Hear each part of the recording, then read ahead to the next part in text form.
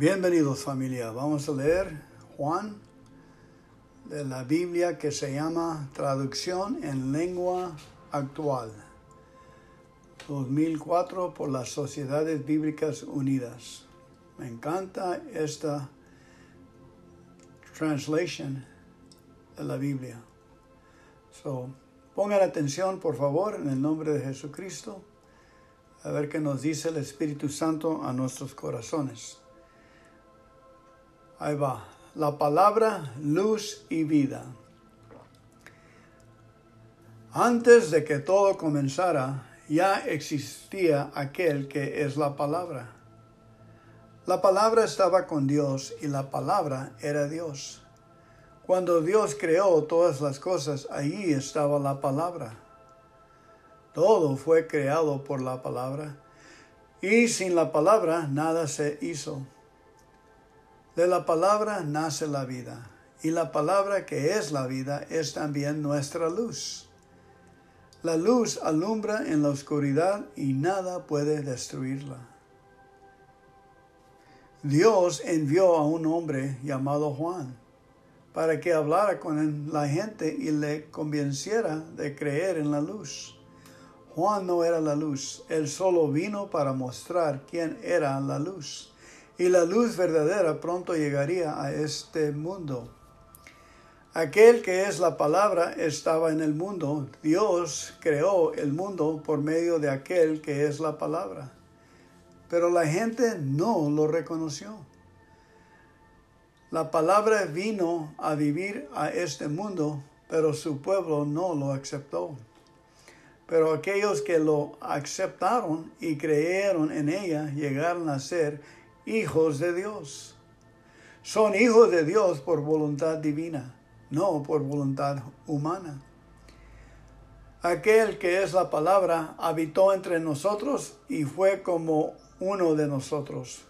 Vimos el poder que le pertenece como hijo único de Dios, pues nos ha mostrado todo el amor y toda la verdad. Juan habló de aquel que era la palabra y anunció: ya les había dicho que Él estaba por llegar. Él es más importante que yo, porque existe donde antes de que yo existiera. Dios nos dio a conocer sus leyes por medio de Moisés, pero por medio de Jesucristo nos hizo conocer el amor y la verdad. Nadie ha visto a Dios jamás, pero el Hijo único que está más cerca del Padre, y que es Dios mismo, nos ha enseñado cómo es Él. Gracias a lo que es el Hijo de Dios, hemos recibido muchas bendiciones. Los jefes de los judíos que vivían en Jerusalén enviaron a algunos sacerdotes y a otros ayudantes del templo para que le pregunten a Juan quién era él. Juan les respondió claramente: no soy el Mesías. Y ellos volvieron a preguntarle: ¿eres Elías?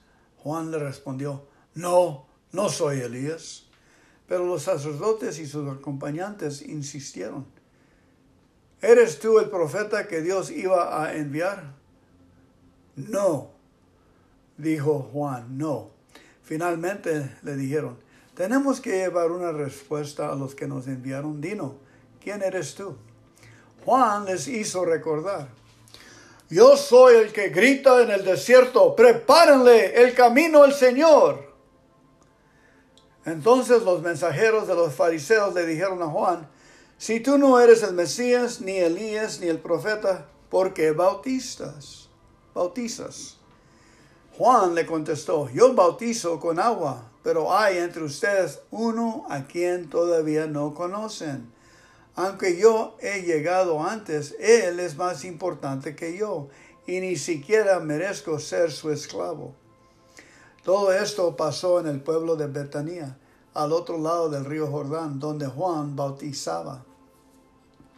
Al día siguiente, Juan vio que Jesús se acercaba. Entonces le dijo a toda la gente: aquí viene el Cordero de Dios que quita el pecado de la gente del mundo. Por medio de Él, Dios les perdonará a ustedes todos sus pecados.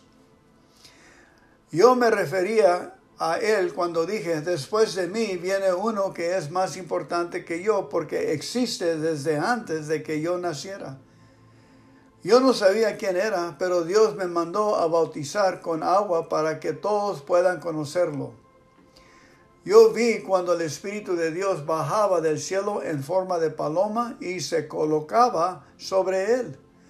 No sabía yo quién era él, pero Dios me dijo, conocerás el que bautizas con el Espíritu Santo cuando veas que mi Espíritu baja y se coloca sobre él. Ahora lo he visto y les aseguro que él es el Hijo de Dios. Al día siguiente, Juan estaba en el mismo lugar con 2 de sus discípulos. Cuando vio que Jesús pasaba por ahí, les dijo, miren, aquí viene el Cordero de Dios. Al oír eso, los 2 discípulos lo siguieron. Jesús se dio vuelta y al ver que los seguían, les preguntó, ¿qué querían? Ellos le preguntaron, ¿dónde vives, maestro? Síganme y lo verán, contestó Jesús. Y ellos fueron y vieron dónde vivía Jesús. Y como era casi las 4 de la tarde, se quedaron con él por el resto del día. Uno de ellos era Andrés, el hermano de Simón Pedro. Lo primero que hizo Andrés fue a buscar a su hermano Simón. Cuando lo encontró, le dijo, hemos encontrado al Mesías, es decir, al Cristo. Entonces Andrés llevó a Simón a donde estaba Jesús. Cuando Jesús vio a Simón, le dijo, tú eres Simón, hijo de Juan, pero ahora te vas a llamar Cifas, es decir, Pedro. Al día siguiente Jesús decidió ir a la región de Galilea. Ahí encontró a Felipe, que era de Betsaida, el pueblo donde vivían Andrés y Pedro. Jesús le dijo a Felipe, sígueme. Luego Felipe fue a buscar a Natanael y le dijo, hemos encontrado a aquel de quien Moisés escribió en la Biblia y del que también hablan los profetas. Es Jesús de Nazaret, el hijo de José. Natanael le preguntó, ¿acaso puede salir algo bueno de Nazaret? Ven y lo verás, contestó Felipe.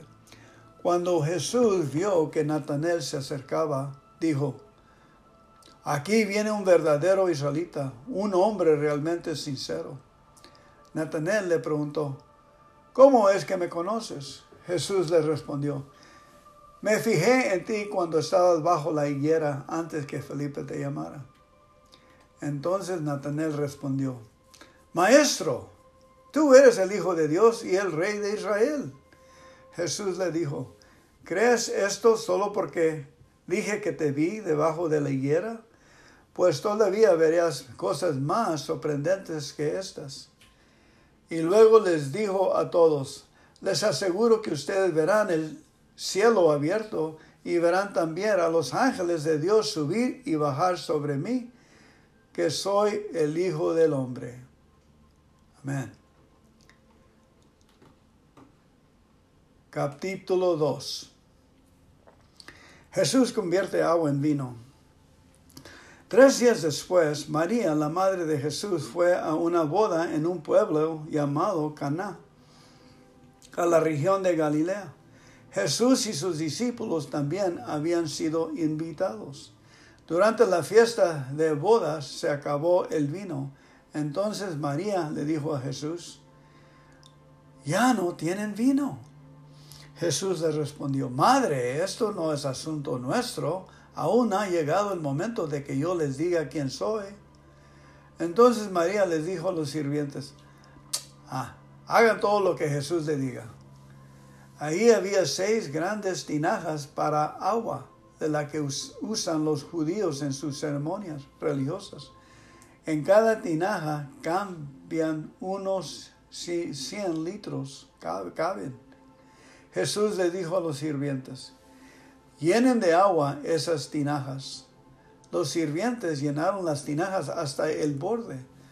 Luego Jesús les dijo, ahora saquen un poco y llévenselo al encargado de la fiesta para que lo pruebe. Así hicieron el encargado de la fiesta probó el agua que había sido convertida en vino y se sorprendió, porque no sabía de dónde había salido ese vino, pero los sirvientes sí lo sabían. Enseguida, el encargado de la fiesta llamó al novio y le dijo: siempre se sirve primero el mejor vino, y luego, cuando ya los invitados han bebido bastante, se sirve el vino corriente. Tú, en cambio, has dejado el mejor vino para el final. Jesús hizo esta primera señal en Caná de Galilea. Así empezó a mostrar el gran poder que tenía, y sus discípulos creyeron en él. Después de esto, Jesús fue con su madre, sus hermanos y sus discípulos al pueblo de Cafarnaúm, y allí se quedaron unos días. Como ya se acercaba la fiesta de los judíos llamado la Pascua, Jesús fue a la ciudad de Jerusalén. Allí en el templo encontró algunos hombres vendiendo bueyes, ovejas y palomas.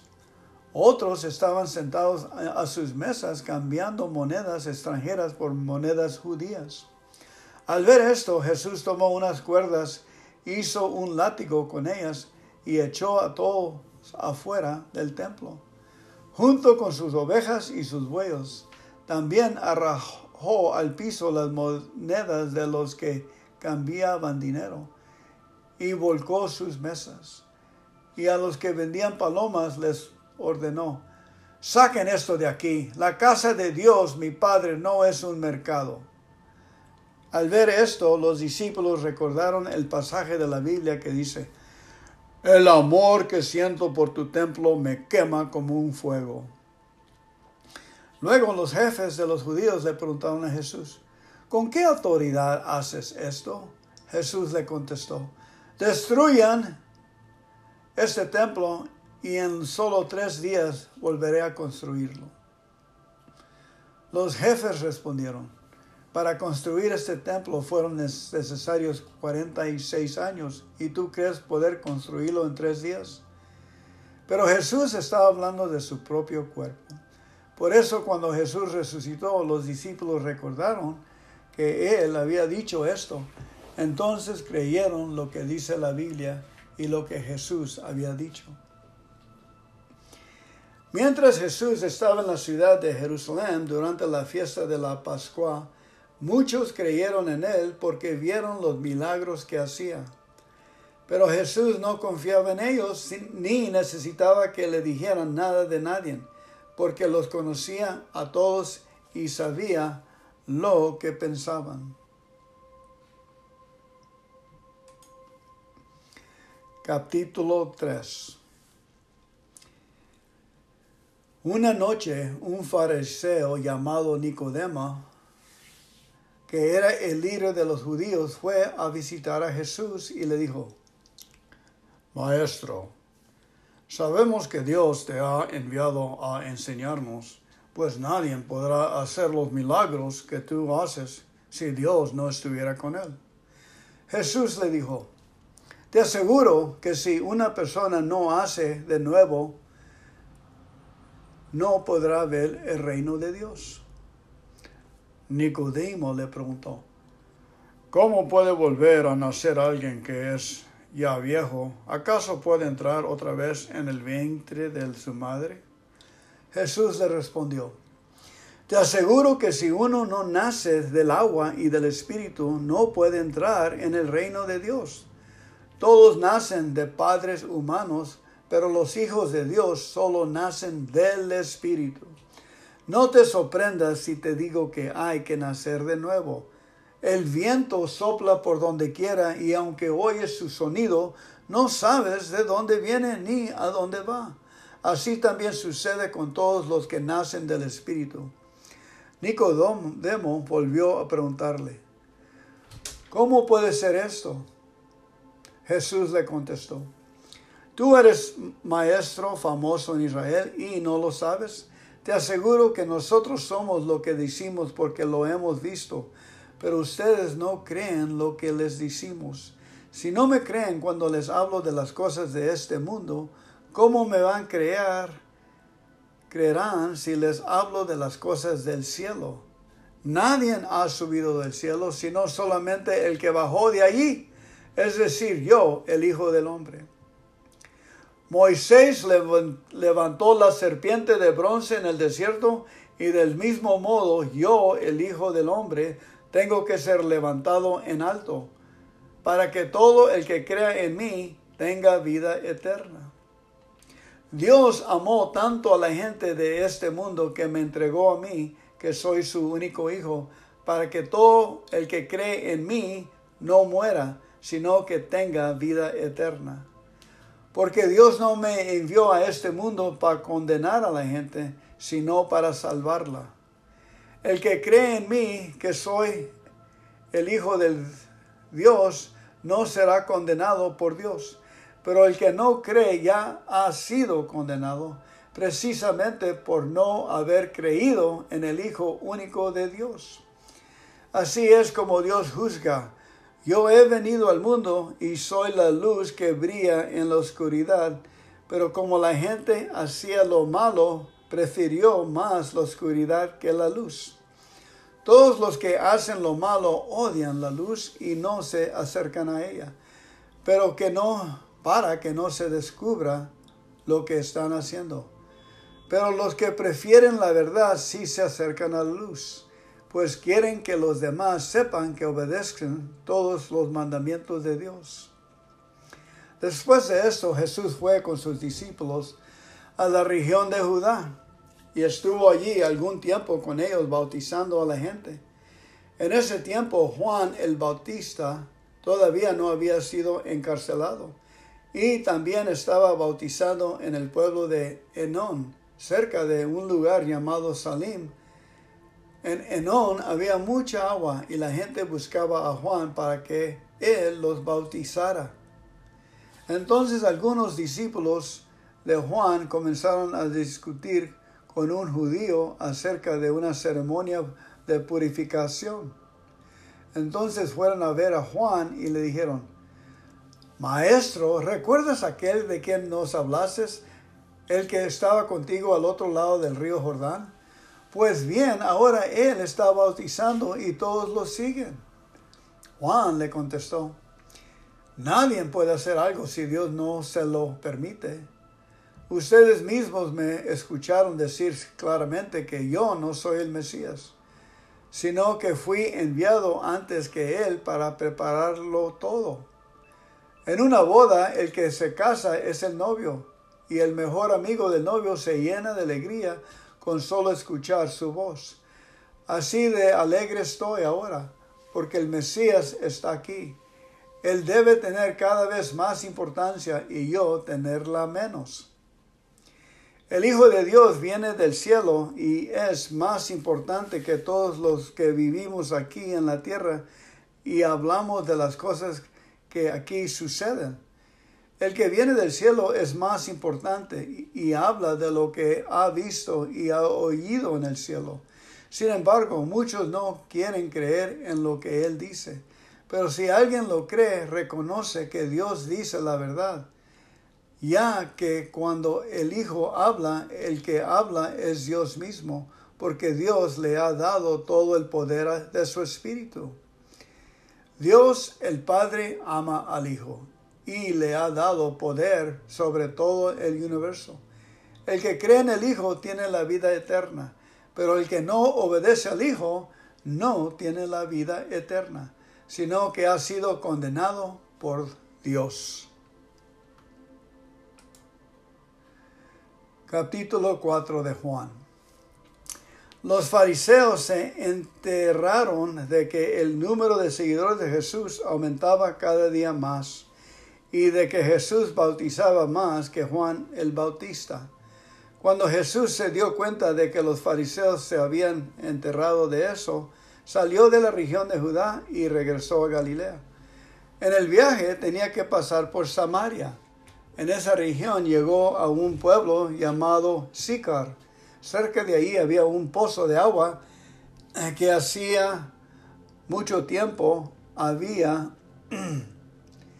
pertenecido a Jacob. Cuando Jacob murió, el nuevo dueño del terreno donde estaba ese pozo fue su hijo José. Eran como las 12 del día y Jesús estaba cansado del viaje. Por eso se sentó a la orilla del pozo, mientras los discípulos iban al pueblo a comprar comida. En eso, una mujer de Samaria llegó a sacar agua del pozo.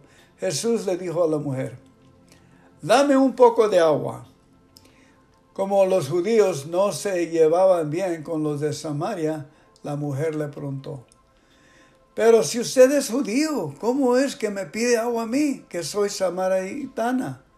Jesús le respondió: «Tú no sabes lo que Dios quiere darte, y tampoco sabes quién soy yo. Si lo supieras, tú me pidieras agua, y yo te daría el agua que da vida». La mujer le dijo: «Señor, ni siquiera tiene usted con qué sacar agua de este pozo profundo. ¿Cómo va a darme esa agua? Hace mucho tiempo nuestros antepasados Jacob nos dejó este pozo. Él, sus hijos y sus rebaños bebían agua de aquí. ¿Acaso es usted más importante que Jacob?». Jesús le contestó: «Cualquier que bebe del agua de este pozo vuelve a tener sed, pero el que bebe del agua que yo doy nunca más tendrá sed, porque esa agua es como un manantial que brota vida eterna». Entonces la mujer le dijo: «Señor, deme usted de esa agua para que yo no volviera a tener sed, ni tenga que venir aquí a sacarla».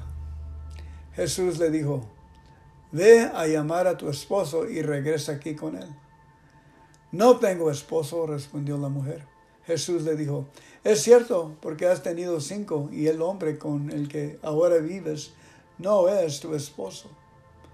Al oír esto, la mujer le dijo: «Señor, me parece que usted es un profeta. Desde hace mucho tiempo mis antepasados han adorado a Dios en este cerro, pero ustedes los judíos dicen que se debe adorar a Dios en Jerusalén». Dios le contestó: «Créeme, mujer, pronto llegará el tiempo cuando para adorar a Dios nadie tendrá que venir a ese cerro ni ir a Jerusalén.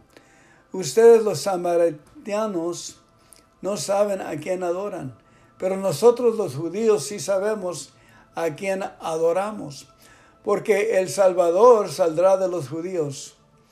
Dios es espíritu, y los que lo adoran, para que lo adoren como se debe, tienen que ser guiados por el Espíritu. Se acerca el tiempo en que los que adoran a Dios, el Padre, los harán como se debe, guiados por el Espíritu, porque así es como el Padre quiere ser adorado, y ese tiempo ya ha llegado». La mujer le dijo: «Yo sé que va a venir el Mesías, a quien también llamamos el Cristo. Cuando Él venga, nos explicará todas las cosas». Jesús le dijo: «Yo soy el que habla contigo». En ese momento llegaron los discípulos de Jesús y se extrañaron de ver que hablaba con una mujer.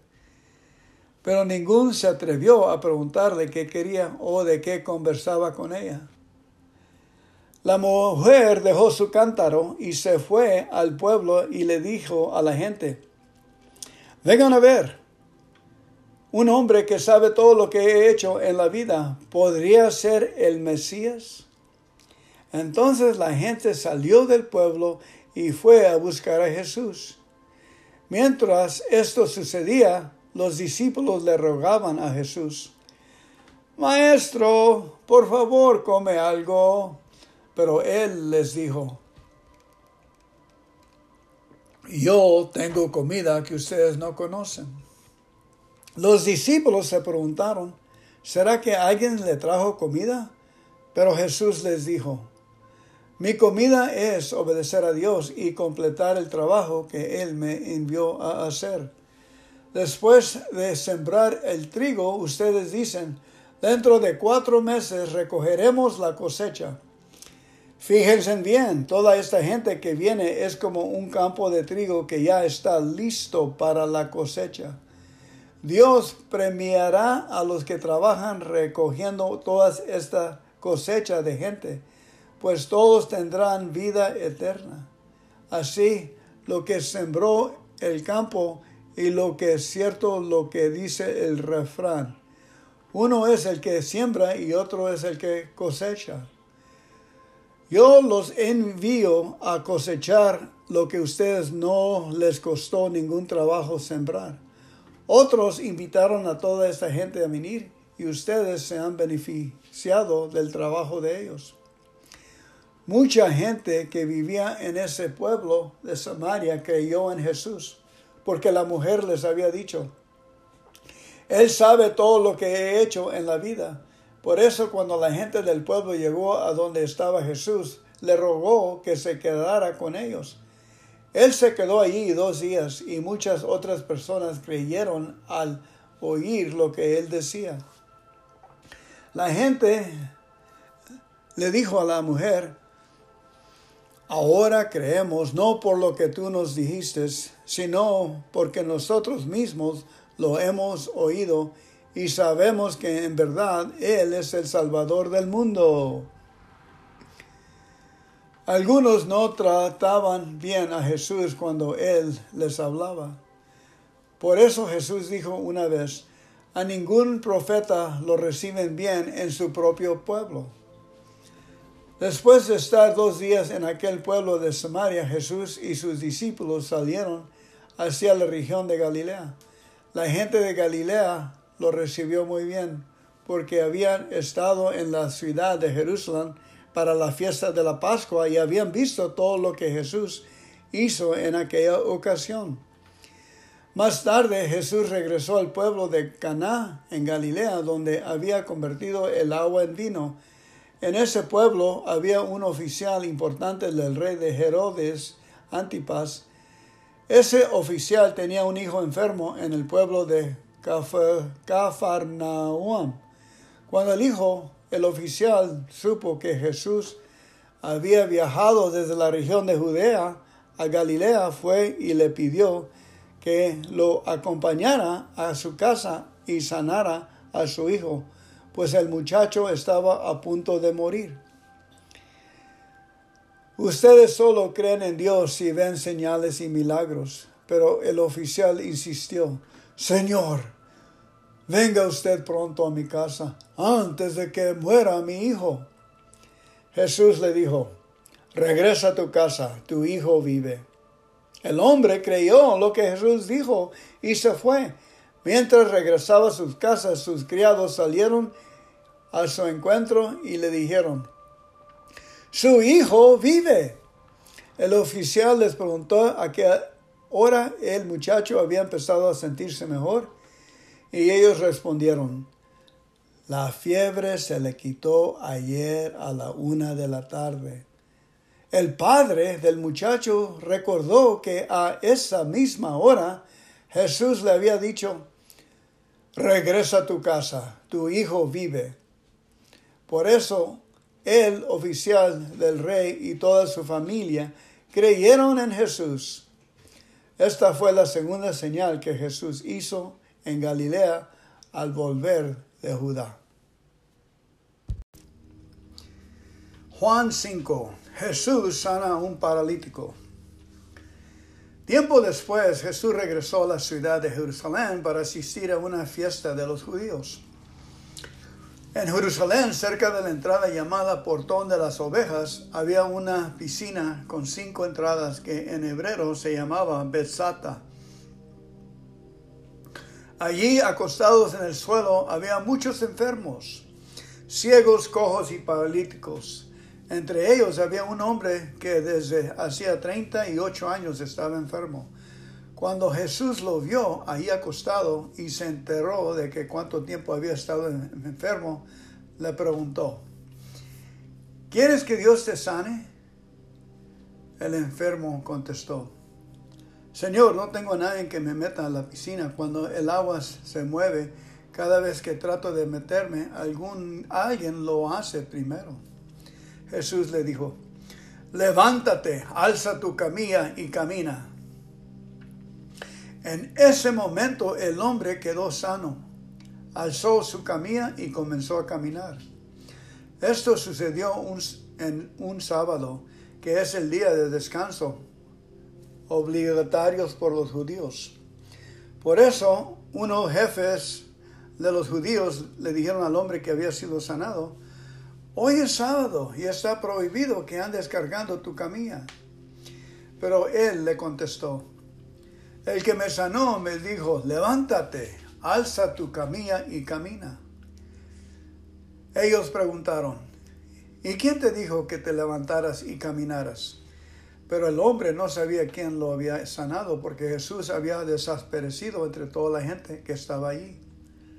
Más tarde Jesús encontró a ese hombre en el templo y le dijo: ahora que estás sano, no vuelvas a pecar, porque te puede pasar algo peor.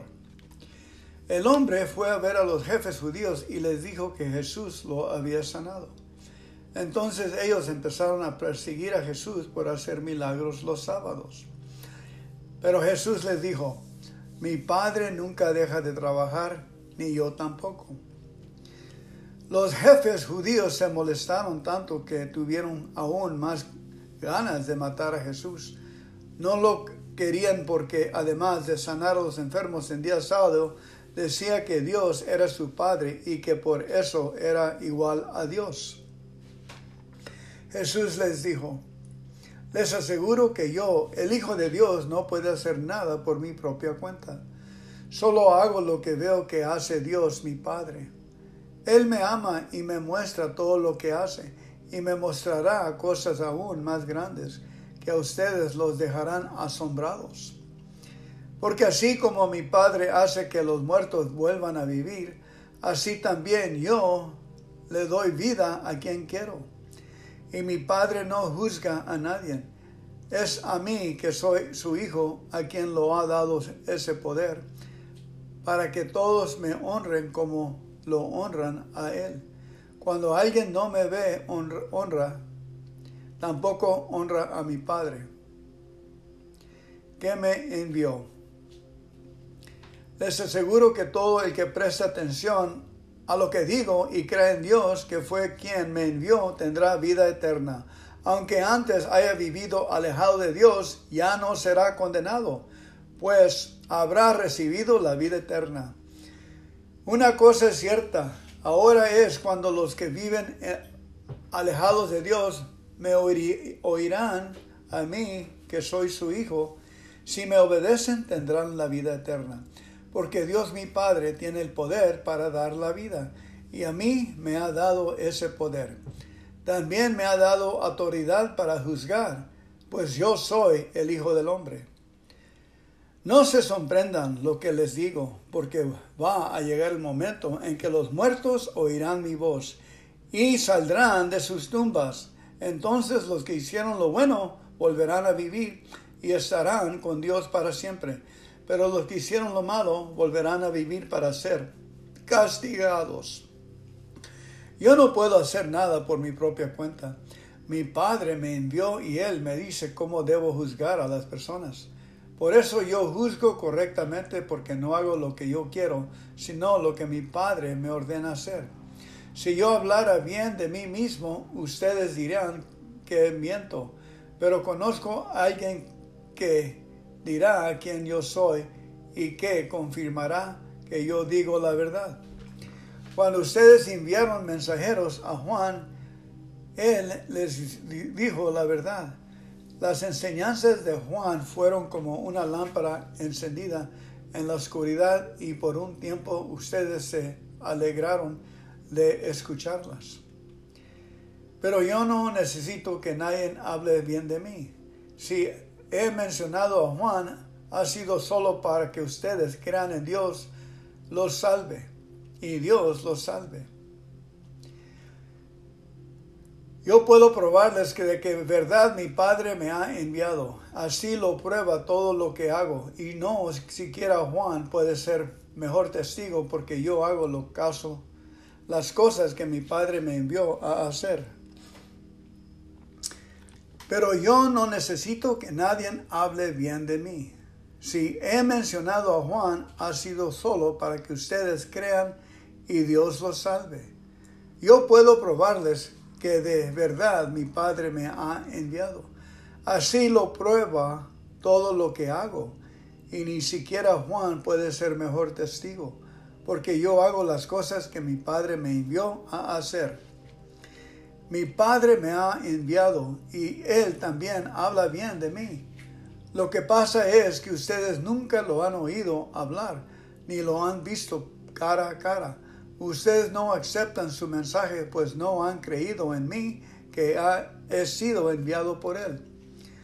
Ustedes estudian la Biblia con mucho cuidado porque creen que así alcanzarán la vida eterna. Sin embargo, a pesar de que la Biblia habla bien de mí, ustedes no quieren creer en mí para alcanzar la vida eterna. A mí no me interesa que la gente hable bien de mí.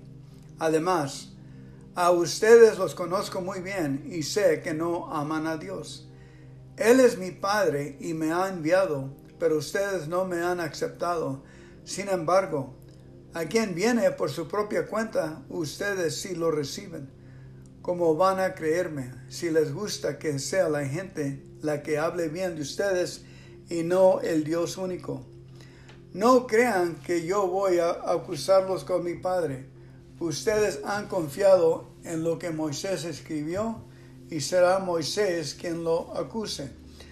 Si le creyeran a Moisés, también creyeran en mí, pues él escribió acerca de mí. Pero si no creen en lo que él escribió, ¿cómo van a creer en lo que yo les digo? Capítulo 6. Jesús alimenta a más de 5,000. Después de esto, Jesús fue al otro lado del lago de Galilea, también conocido como lago de Tiberias. Mucha gente lo seguía, pues había visto los milagros que él hacía al sanar a los enfermos. Se acercaba la fiesta de los judíos llamada Pascua, y Jesús fue en un cerro con sus discípulos y allí se sentó. Cuando Jesús vio que mucha gente venía así a él, le preguntó a Felipe: ¿dónde podemos comprar comida para tanta gente? Jesús ya sabía lo que iba a hacer, pero preguntó esto para ver qué decía su discípulo, y Felipe respondió: ni trabajando 200 días ganaría uno suficiente dinero para dar un poco de pan a tanta gente. Andrés, que era hermano de Simón Pedro y que también era discípulo, le dijo a Jesús: aquí hay un niño que tiene 5 panes de cebada y 2 pescados, pero eso no alcanzará para repartirlos entre todos. Jesús les dijo a sus discípulos que sentaran a la gente.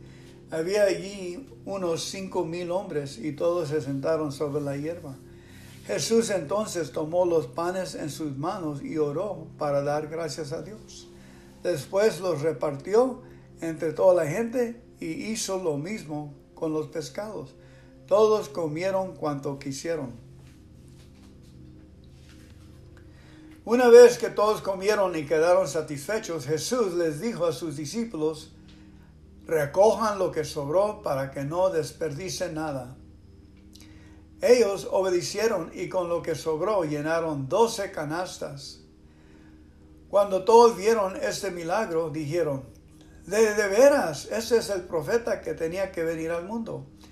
Jesús se dio cuenta de que la gente quería llevárselo a la fuerza para hacerlo su rey. Por eso se fue a lo alto del cerro para estar solo. Al anochecer, los discípulos de Jesús subieron a una barca y comenzaron a cruzar el lago para ir al pueblo de Cafarnaúm. Ya había oscurecido totalmente y Jesús todavía no había regresado. De pronto empezó a soplar un fuerte viento y las olas se hicieron cada vez más grandes. Los discípulos ya habían navegado 5 o 6 kilómetros cuando vieron a Jesús caminar sobre el agua. Como Jesús se acercaba cada vez más a la barca, tuvieron miedo. Pero él les dijo: «Soy yo, no tengan miedo». Los discípulos querían que Jesús subiera a la barca, pero muy pronto la barca llegó al lugar a donde iban.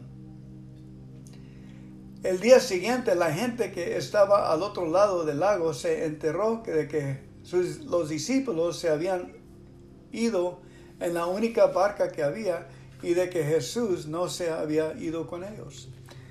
Otras barcas llegaron de la ciudad de Tiberias y se detuvieron cerca del lugar donde el Señor había dado gracias por el pan con que alimentó a la gente. Cuando la gente vio que ni Jesús ni sus discípulos venían en esas barcas, decidido ir a buscarlo. Entonces subió a las barcas y cruzó el lago en dirección de Cafarnaúm. La gente encontró a Jesús al otro lado del lago y le preguntó: «Maestro, ¿cuándo llegaste?». Jesús respondió: «Francamente, ustedes me buscan porque comieron hasta quedar satisfechos y no por haber entendido los milagros que hice. No se preocupen tanto por la comida que se acaba, sino por la comida que dura y que da vida eterna. Esa es la comida que yo, el Hijo del Hombre, les daré. Y ya Dios mi Padre le ha mostrado que yo tengo autoridad». La gente le preguntó: «¿Qué es lo que Dios quiere que hagamos?». Jesús respondió: «Lo único que Dios quiere es que crean en mí, que soy a quien Él envió». Entonces le preguntaron: «¿Qué milagro harás para que te creamos? Danos una prueba. Nuestros antepasados comieron el maná en el desierto. Según la Biblia, el maná es el pan del cielo». Jesús le contestó: «Les aseguro que no fue Moisés quien les dio el verdadero pan del cielo, sino Dios mi Padre. El pan que da vida es el que Dios ha enviado desde el cielo». Entonces la gente le dijo: «Señor, danos siempre ese pan». Jesús les dijo: «Yo soy el pan que da vida. El que confía en mí nunca más volverá a tener hambre. El que cree en mí nunca más volverá a tener sed. Como les dije, ustedes todavía no creen en mí, a pesar de que han podido verme. Todos los que mi Padre ha elegido para que sean mis seguidores vendrán a buscarme, y cuando vengan, yo no los rechazaré.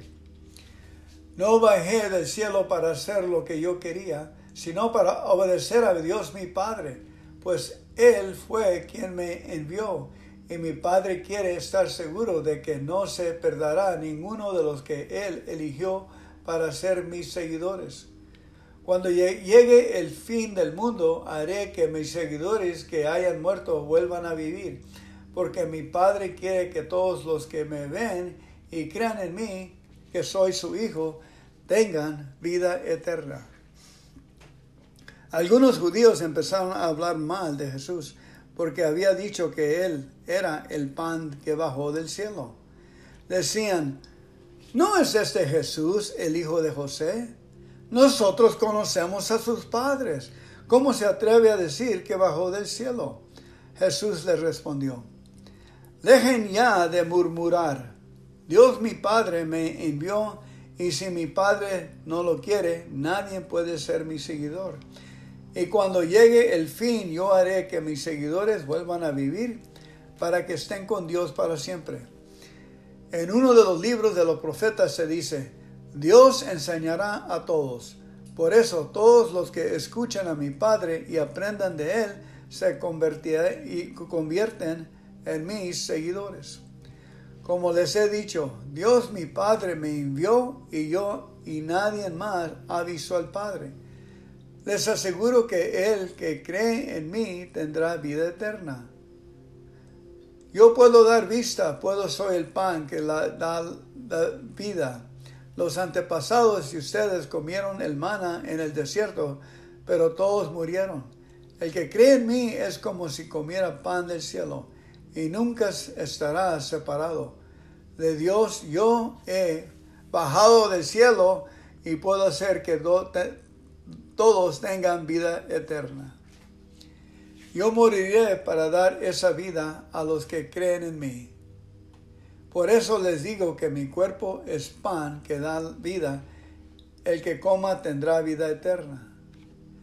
Los judíos empezaron a discutir entre ellos y se preguntaban, ¿cómo puede éste darnos a comer su cuerpo propio?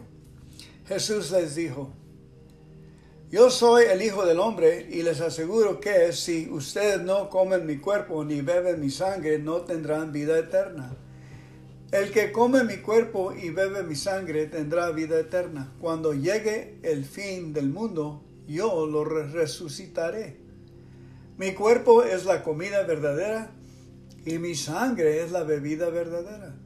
El que come mi cuerpo y bebe mi sangre vive unido a mí y yo vivo unido a él. Mi Padre, el Dios de la vida, fue el que me envió y me dio vida, pues tiene poder para darla. Por eso todo el que coma mi cuerpo tendrá vida eterna. Yo soy el pan que bajó del cielo, y el que cree en mí tendrá vida eterna. Yo no soy como el pan que comieron sus antepasados, que murieron a pesar de haberlo comido. Jesús dijo todas estas cosas en la sinagoga de Cafarnaum. Cuando muchos de los seguidores de Jesús se oyeron enseñar dijeron, esto que dice es muy difícil de aceptar. ¿Quién puede estar de acuerdo contigo? Pero Jesús les respondió, ¿esto los ofende? Entonces, ¿qué sucedería si me vieran a mí, el Hijo del Hombre, subir al cielo donde antes estaba? El que da vida eterna es el Espíritu de Dios. Ninguna persona puede dar esa vida. Las palabras que les he dicho viven del Espíritu que da esa vida. Pero todavía hay algunos de ustedes que no creen.